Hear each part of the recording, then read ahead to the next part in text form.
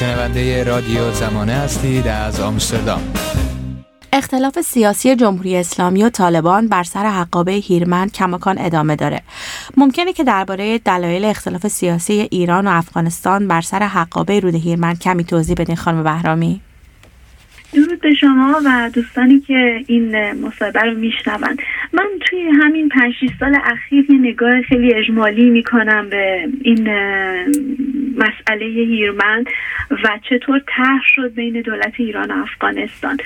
ببینید سال 51 خب ما میدونیم که یه توافقنامه امضا شده که یه مقدمه داره و 12 تا ماده داره و 2 تا پروتکل داره که مشخصا در مورد حقابه هیرمند و اینکه نکته مهمی که حالا امروز در واقع ما باش درگیریم و میخوام به اون ارجاع بدم ماده 5 این توافقنامه است که میگه که هیچ سهم و ادعایی بیشتر از این مقداری که توافق شده در اون سند نباید متوقع باشه دولت ایران و همینطوری که موافقتی که انجام شده در واقع تضمین میکنه که به هیچ عنوان حقابه آب رود هیرمند برای ایران نه به شکل بخشی یا به شکل کامل قطع بشه و یا اینکه از اون ایران محروم بشه. بارها دولت وقت افغانستان گفته که ما داریم اینو انجام میدیم یا انجام خواهیم داد یا اینکه همیشه در واقع باز و گشاده عمل کرده نسبت به اینکه میخواد این مسئله هیرمند در آرامش جلو بره و به یه شکل تنش‌آمیزی نرسه. مثلا سال 2017 من میدونم که وزیر نیرو اومد اعتراض کرد، شاید از نخستین باری بود که به شکل رسمی توی این 6 سال اخیر همونطور که گفتم اعتراض میشه، اینه که میگه که ما یه اقدامات توسعه‌ای داره توی بالادسته رودخونه به انجام میشه که به هر حال مشکل ایجاد خواهد کرد در حقابه ما، در حقابه هیرمند برای ایران و همینطور یه ارجاعی هم میده به این که خب یه بی‌ثباتی منطقه‌ای در اونجا وجود داره، اشاره میکنه به حضور طالبان و حتی اونجا مسئله احتمال مسموم کردن آب و اینا هم از طرف طالبان بررسی میشه. ولی در تمام طول این گفتگوها یک ژئوپلیتیک پویا و جدی از طرف ایران لحاظ نمیشه برای اینکه بخواد به هر حال مراکزی رو برای پایش دقیق حوزه آبی هیرمند در سوی افغانستان لحاظ بکنه یا اینکه اعتراض به موقعی نسبت به پروژه‌هایی که حالا اون رو پروژه‌های توسعه‌ای مینامه و بعد بهش میرسیم که مثل سد کجگی و بعد از اون سد کمال خان اتفاق میفته هیچ وقت اعتراض جدی نمی‌کنه و یا نکته مهمتر این که مشارکت به لحاظ سیاسی و به لحاظ حتی تکنیکی هم علیرغم اینکه امکان و پتانسیلش رو جمهوری اسلامی داشته مداخله در اون موضوع هم نمیکنه. یه سند راهبردی همون سال 2017 امضا میشه و در اون در واقع اونو میگن که خب ما یه دیپلماسی برای آب و امنیت و مسئله مهاجرت و مسئله آموزش توی اون سند راهبردی برای ایران و افغانستان لحاظ میشه و شرایط به سمت آرامش میره تا اینکه سال 2018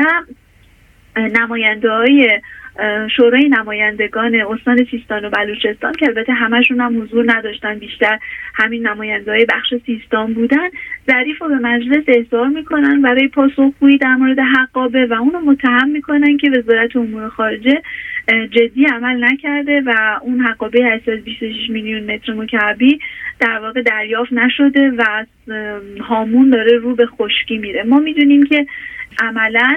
توی اون توافق دهه 50 که امضا شد در مورد بقیه منابع تامین کننده آب دریاچه هامون و همینطور حقابه طبیعی، حقابه محیط زیستی که ما یه واژه جدیده به نسبت متأثر توی همین 20 سال اخیره، در مورد اون صحبتی نکرده و سندی هم در موردش وجود نداره. اما مسئله اصلی ایران در واقع توی همین حوزه این بوده که خب سیاست افغانستان، دولت در افغانستانی دولتی بی‌ثبات ناپایداری بوده و در اون زمانی هم که دولت پایداری بوده و متعهد بوده عملاً که وزرای مشخصی داشته نتونستن به توافق روشنی برسن. اما ما طرف افغانستانی هم خوبه بشنویم. به طور مثال وزیر حوادث افغانستان توی همین سال 2018 بارها میگه که ما حقابه ایران رو داریم پرداخت میکنیم. منتهاش مسئله اینه که ایران انقدر در سمت سیستان بلوچستان توسعه پیدا کرده، جمعیتش افزایش پیدا کرده و نیازهاش رو و اینطور میبینه که قرار ما همه نیازهای آبی و منطقه رو از طریق افغانستان تامین بکنیم و به این ترتیب خب در واقع به یه دیپلماسی که به لحاظ ژئوپلیتیکی و سیاسی به بنبست میرسه. ما میدونیم که توی جهان اگر اشتباه نکنم چیزی نزدیک به 1600 تا دریاچه مشترک مرزی وجود داره. برای همین ما میدونیم که سیاست‌های مختلفی در حوزه ژئوپلیتیک با در نظر گرفتن حقابه دقیق، با در نظر گرفتن خط مرزی، تاثیر تغییر اقلیم و اینها اساس تجربه‌های تاریخی متعددی تو جغرافیای متفاوت جهان وجود داره، ولی هیچ وقت خب یه شورای مشخصی تشکیل نشده از افرادی متخصص باشن، کارشناس باشن، بیان بشینن در این مورد نظری بدن. ولی ما تو حوزه سیاست هم میدونیم که توی ایران یه نگاه امنیتی به استان سیستان بلوچستان وجود داره و عملا وزیر امور خارجه به تنهایی هم در مورد این موضوع نمیتونه تصمیم بگیره، یا بهتر بگم وزارتخانه امور خارجه، برای اینکه ما توی این موضوع نیاز داریم که وزیر نیرو که تمام پروژه‌های آبرسانی و سدسازی ها اینا رو انجام میده دخالت داشته باشه و همینطور سازمان محیط زیست، کما که توی ماجرای اخیرم قرار بود که سلاجاق سفری بکنه به افغانستان که خب اینا هیچ کدوم در نظر گرفته نشده. آخرین تنش هم که به وجود آمده، خب بعضی از دوستان احتمالاً اخبارش رو دیدن، اینه که در واقع سمت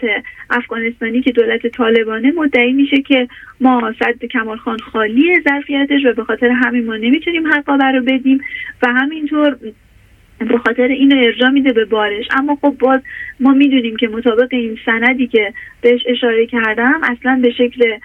کاملا یا بعضا حق نداره افغانستان حقابه رو قطع بکنه، در حالی که خب این اتفاق حداقل توی 8-9 ماه اخیر افتاده و همینطور سازمان فضایی ایران هم اسنادی منتشر کرده که نشون میده سد کمال خان پر آبه و مهمتر از اون سد کمال خان خب یه مخزن نگهدارنده نیست، ولی سد کجکیه که بخش مهمی از اون حقابه رو در واقع یا اون در اون حوزه آبی بخش مهمی از ظرفیت آب اونجا نگهداری میکنه و عملا ما روی سطح کشت و کار سمت هامون هم حوزه هامون در سمت افغانستان هم اطلاعات دقیقی نداریم، ولی گزارش‌های ماهواره‌ای نشون میده که عملاً در واقع گزارشی که از سمت افغانستان میرسه بر مبنی بر کاهش باران و مجموعه کاهش سد و ظرفیت سد و نبودن آب برای پرداخت حقابه یه مسئله درست و صحیحی نیست. به این ترتیب خب به تنش کشیده شد. به لحاظ امنیتی اونها مسئله دست درازی کردن در واقع به خطوط مرزی ایران و بعد تهدید کردن و عملا از طرف ایران هم ما میبینیم که خب هیچ واکنش جدی تخصصی که بخواد نشون دهنده یه سیاست خارجی پویا و پلیتیک دقیقی در حوزه آب باشه نشون ندادن، کما که خب مثالهای دیگه‌ایش هم هست که باز ادامه بحثی که لازم باشه بهش اشاره خواهم کرد. شما فکر میکنید که چرا الان طالبان زیر تعهدش زده؟ ببینید طالبان چند تا مورد رو میتونم بهش اشاره بکنم. اولا اینکه خب اینا هم میخوان یک پروپاگاندای سیاسی رو بر سر مسئله آب در افغانستان برای خودشون جلو ببرن، کما اینکه ایران هم همین قصد رو داره. مثلا شما میبینید که این همه ما تو استان سیستان بلوچستان مشکل سرکوبای واقعا خونین مردم رو در ماه‌های اخیر داشتیم و اعتراض خیلی گسترده مردم رو به مسئله آب داشتیم، ولی شما می‌بینید که در تمام طول این سال‌ها علیرغم فقر سیستماتیک که تحمیل شده به استان سیستان و بلوچستان، دولت همه توان آب تامین آب منطقه رو گره زده به مسئله هیرمند، علیرغمی که می‌دونسته این موضوع استیبل و پایداری نیست. در سمت افغانستان هم خب اونا دارن سوء استفاده میکنن از این وضعیت، برای اینکه میدونن بسیاری از مناطق مرزی ایران، روستاهای مرزی ایران خالی از سکنه شده، نارضایتی عمومی و بی‌اعتمادی عمومی در مردم ایران نسبت به حکومت مرکزی وجود داره و همینطور خیلی از کارشناساشون حتی اینو به عنوان نقطه ارجاع اشاره میکنن که توی کشوری که خود دولت محیط زیستش رو قدر نمیدونه ما چرا باید نگران محیط زیست باشیم و این که به نظر من ناآگاه هستن، یعنی هیچ اطلاع و دانشی از این ندارن که خشک شدن تالابی مثل هامون یا کوچ گسترده خالی شدن اون مناطق چه مثلا فرسایش بادی یا مسئله ناامنی رو چقدر میتونه گسترش بده، یا مسئله خشک شدن هامون میتونه چه تاثیر عمیقی همینطور روی حوزه آبی سمت افغانستان بذاره. یعنی بی آگاه هستن، بی اطلاع هستن، اساسا نگاه بیچما نمیشه انتظار داشت از طالبان که نگاهی بر اساس دانش داشته باشن. و سیستم جمهوری اسلامی هم محکم عمل نکرده. ما میدونیم که جمهوری اسلامی جزو اولین دولت‌های به شکل رسمی طالبان رو به رسمیت شناخت، دعوتشون کرد و باهاشون مراوده کرد، بهشون رسمیت داد و تصورش این بود که میتونه با یه نگاه از بالا، با یک سیاست ورزی از بالا و دستوری مسئله آب رو مثلا به طور مثال حل بکنه. من فکر می‌کنم حتی تو بقیه حوزه‌های امنیت سیاسی هم در مورد افغانستان همینطور بوده، ولی چون حوزه تخصصی نیست در مورد آب بیشتر. ولی خب می‌بینید که اینطور نیست و اونا به خودشون اجازه میدن که حتی بیان به تمسخر بگیرن وضعیت موجود سیستان و بلوچستان رو و حقابه رو قطع بکنن و اصلا حاضر به گفتگو در مورد مسئله طالب هامون هم نباشن. به این ترتیب من فکر می‌کنم از این میاد. اما یه بخشم خب انکار دیگه. ما نمیتونیم خیلی از اینها رو همونطور که اشاره کردن، ما میتونستیم در زمانی که خب سیاست پایداری بود نهایت وضعیت پایش دقیق و تخصصی علمی رو اونجا لحاظ بکنیم، به خاطر اینکه امکان تکنولوژی رو داریم و داشتیم. اما خب این کارم انجام ندادیم. برای همین عملاً به شکل عامیانه بخوام بگم دیوار هاشا از اون سمت هم بلنده، برای اینکه میتونن ارجاع بدن. گره زدن این رو به مسئله بارندگی و بارش و به این ترتیب از اون کلیت بارندگی و بارش و تاثیر تغییر در منطقه به نفع خودشون دارن استفاده میکنن. الان به نظر شما ایران باید، یعنی حاکمیت ایران باید چه رویکردی رو پیش بگیره که بتونه موفق بشه این مشکل حل بشه؟ من امیدوارم که ما فرصت از دست نداده باشیم، برای اینکه زمان خیلی زیادی رو جمهوری اسلامی کشته عملاً برای رسیدن به یک سیاست برد. من فکر می‌کنم که ما تو حوزه آبای مرزی، تو حوزه محیط زیست عملاً که مرز مشترک وجود داره، مثل مسئله ریزگردها، مدیریت ریزگردها، مثل مسئله آبای مشترک، رودخانه‌های مشترک، باید یه سیاست ورزی برد رو جلو ببریم. یعنی امکان نداره که یک کدوم از این کشورها بخواد با تملک‌جویی بیشتر، با حق مالکیت بیشتر از اون توافقاتی که انجام شده، چون ما این شانس رو داریم عملاً که در این مورد توافق رسمی بین‌المللی وجود داره، حداقل که هر دو کشور اون رو به رسمیت میشناسن، حداقل روی کاغذ اون رو به رسمیت میشناسن. بنابراین یه مرکزی برای ارجاع وجود داره. حالت ایدئالش این بود که یه شورای بازنگری برای این بررسی حقابه تشکیل میشد از نمایندگان وزارتخونه‌های مرتبط، از نمایندگان مردمی که ذی‌نفع هستن در اون منطقه و در اون محیط زیست اون منطقه، مثل کشاورزان، صیادان و اینا که زندگیشون به شدت تحت تاثیر قرار گرفته، و کارشناسانی و همینطور مطابق یکی از بندهای همین توافقنامه که حضور و حکمیت نهادهای بین‌المللی رو به رسمیت میشناسه، نمایندگانی از سازمان‌های بین‌المللی هم وجود داشتن. بعد میشد اونا رو یه زمان و فرصتی در اختیارشون قرار داد، اسناد در اختیارشون قرار داد، حتی نمونه‌های جغرافی مشترکی که در جغرافیای خاورمیانه شمال آفریقا وجود داره رو بررسی کرد و بعد در موردش نشست دوباره یه توافقنامه‌ای رو مجدداً به نقد و به امضا گذاشت. یا اینکه حداقل اگر این اتفاق یک نگاه خیلی بلند مدتی باشه، برای حل کوتاه مدت، میان مدت مشکل میتونست ایران ورود بکنه، منافعی رو برای مردم افغانستان، دولت افغانستان در اونجا پایه‌گذاری بکنه، در حوزه انرژی، در حوزه ساخت و ساز و عمران، جاده سازی، ساخت مدرسه، به طور مثال بیمارستان، که عملاً یک مراوده پایاپایی با آب اتفاق بیفته. یعنی شما یک تجهیزاتی رو، امکاناتی رو با تجربه پتانسیل سرزمین خودتون در اختیار اون کشور قرار میدین و به ازای اون به یک شرایط ناگفته‌ای میرسید که اونها هم حقابه رو رعایت میکنن، اصول منطقه رو به لحاظ امنیتی سیاسی در نظر میگیرن، شرایط روستاییان، ساکنان، مهاجران و منطقه رو در نظر میگیرن. خب این میتونه منجر به یک وضعیتی بشه که رفاه و به نفع نسبی، توسعه نسبی رو برای تمام ساکنان منطقه در هر دو سوی ایران و افغانستان به ارمغان بیاره. گسترش ریل راه آهن در استان سیستان و بلوچستان میتونه یه شرایط خیلی خوبی رو برای ما و افغانستان به وجود بیاره که اونها بتونن صادراتشون رو گسترش بدن، مثلا سنگ‌های معدنیشون از طریق ما منتقل بکنن توی منطقه بندری اقیانوسی عمان، چابهار و خب بازارچه مرزی خیلی بزرگ گسترده میتونست اونجا وجود داشته باشه. همینطور مشارکت نهادهای بین‌المللی میتونست مؤثر باشه که تجربه دارن در حوزه آبای مرزی، ولی متاسفانه هیچ کدوم از این اتفاقات نیفتاد و ایران همیشه تلاش کردش که این رو بیاد، در واقع تمام تلاشش این بود که به شکل موقتی این رو فقط به تنش نکشه، اما اساساً مسئلهش تأمین آب مسئله سیستان و بلوچستان نبود. به خاطر همین هم که شما میبینید سالها پروژه‌هایی مثل انتقال آب، مثل لایروبی رودای فصلی، مثل ساماندهی هوتک ها و چاهنیمه ها، حتی مسئله بازچرخانی آب و استفاده از پساب ها برای تامین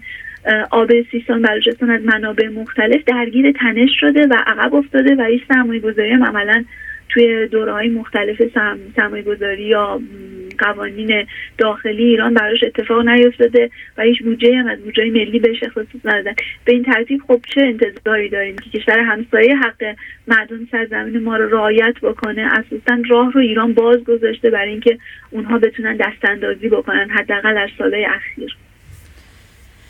الان این اتفاق که افتاده و حقابه به هامون تعلق نگرفته، به ایران تعلق نگرفته، چه تأثیر زیست محیطی روی هامون و زیست بوم اطرافش و زندگی مردم میگذاره؟ غم انگیزه، بسیار غم انگیزه، برای اینکه سیستان و بلوچستان استانیه که منابع آبی براش اهمیت جانی و اهمیت حیاتی دارن. خشک شدن یک تالاب به این مهمی در همچین منطقه‌ای میتونه سطح آبای زیرزمینی را دچار مخاطره بکنه، میتونه تمام حوزه‌های آبی وابسته به خودش مثل چاهنیمه ها رو گرفتار بکنه. مهاجرت گسترده ما از استان سیستان بلوچستان داشتیم برای اینکه بخشی از اقتصاد و زندگی اقتصادی مردم اون منطقه گره خورده بوده با مسئله آب و مسئله هامون، کشاورزی، دامداری، صیادی، همه اینها دچار اختلال شده. بادای 120 روزه سیستان رو ما میدونیم که آمار نشون میده در دهه اخیر هم سرعتش افزایش پیدا کرده، هم طول زمانی که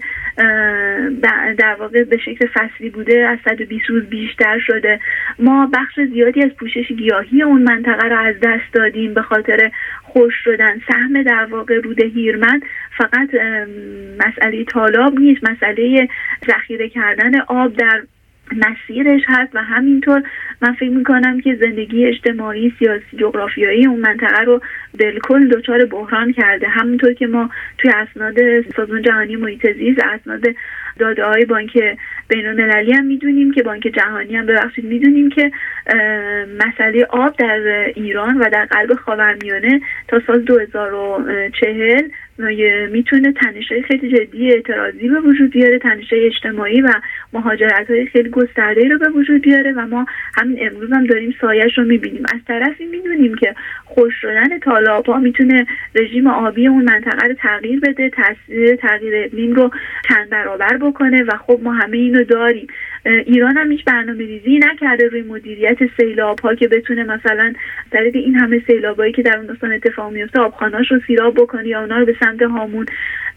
راه هدایت بکنه. به خاطر همین ما حتی نمیتونیم امیدم داشته باشیم که در دوره‌های پربارانی که اتفاق میفته عملاً تاثیر مثبتی داشته باشه و حفظ آبخوان‌ها یا مثلا احیای تالاب هامون. کما اینکه وقتی تالابی از یک حدی خشک شدگیش طولانی تر بشه در خیلی از جاها میتونه اصلا غیر قابل بازگشت باشه، شرایط غیر قابل بازگشت پیدا کنه. مسئله‌ای که ما مثلا در بخشی از تالاب هورالعظیم، در بخشی تالاب گاوخونی و دریچه ارومیه باهاش امروز مواجه هستیم. نسیم روشنایی هستم و از استودیوی رادیو زمانه در آمستردام همراه شما بودم. نسیم روشنایی هستم و از استودیوی رادیو زمانه در آمستردام همراه شما بودم. با ما تماس بگیرید. contact@radiozamaneh.com